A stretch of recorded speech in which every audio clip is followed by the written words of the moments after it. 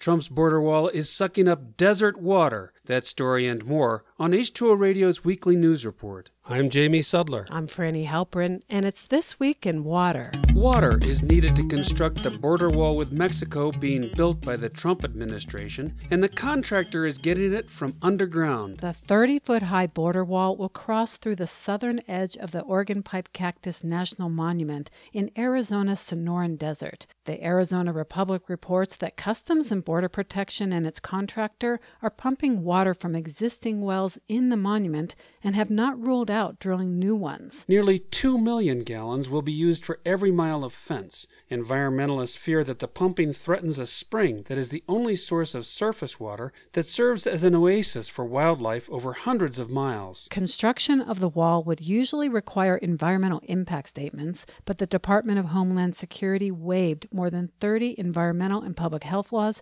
to expedite construction. A pending lawsuit challenges whether the administration can bypass those statutes. Organ Pipe is a UNESCO-recognized international biosphere reserve meant for testing and studying ecological systems. The National Park Service describes the monument as celebrating the life and landscape of the Sonoran Desert in an almost pristine setting.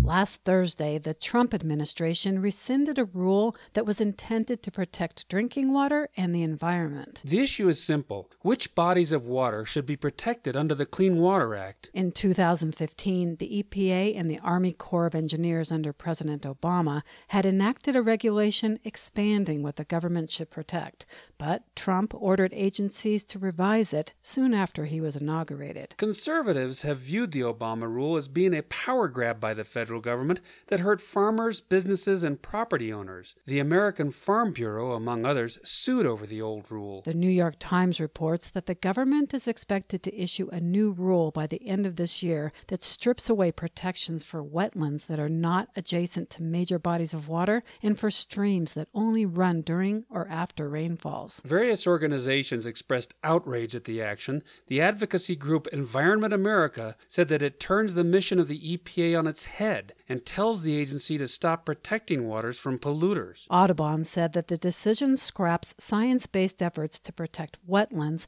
threatening millions of acres of bird habitat. And a former director of science and technology at the EPA told Earther that the victors in the rollback are land developers, miners, and the oil and gas industry. Also last week, the Trump administration said that it will seek to open the coastal plain of the Arctic National Wildlife Refuge in Alaska to oil and gas exploration. The refuge, which lies in the far northeast of Alaska on the Beaufort Sea, is home to wolves, polar bears, caribou, and migratory birds. Earther reports that the administration hopes to sell oil and gas leases before year-end, but the actual extraction may not occur for some 10 years. In the meantime, exploration for fossil fuels will bring roads, seismic testing, and disruptions to the fragile ecosystem. Environmental groups severely criticized opening the area. The president of Defenders of Wildlife said the action is categorically illegal and an existential threat to polar bears. He added that 70% of Americans oppose opening the refuge. Democrats in the House of Representatives voted Thursday to reverse the law allowing the lease sales, but it has no chance of being considered in the Republican-controlled Senate.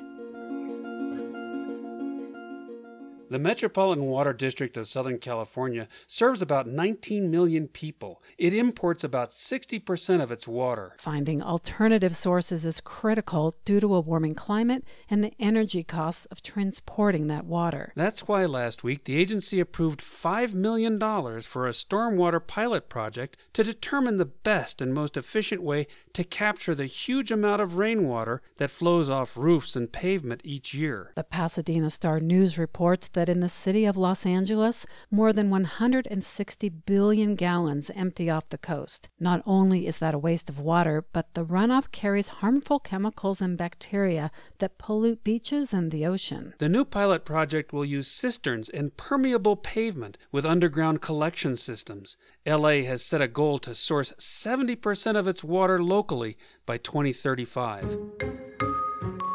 And finally, if you plan to fly Alaska Airlines anytime soon, it's BYOB, But the carrier is not asking you to bring your own beer or saying that they're eliminating the beverage cart. They want you to bring your own refillable, reusable water bottle as a part of its new sustainability campaign. The airline's Fill Before You Fly initiative encourages passengers to bring their own water bottle and fill it before they board. The goal is to reduce the amount of in-flight waste going to landfills by 70% by 2020, according to Business Traveler magazine. In addition, the airline is partnering with the Bonneville Environmental Foundation to plant a tree for every passenger who brings a pre-filled water bottle on an Alaska flight and posts it to social media with the hashtag Fill Before You Fly. The foundation's goal is to plant 1 million trees on the West Coast to help reduce pollution and restore habitat for local fish and wildlife. Around the world, almost 1 million plastic bottles are purchased every minute, according to Reuters. Most of those are used once and end up in our waterways, on our beaches, and in the oceans, with devastating effects on ecosystems. The airline says that if just 10% of all its passengers brought their own bottle, the carrier would save 4 million plastic cups and over 700,000 plastic water bottles. And the bonus?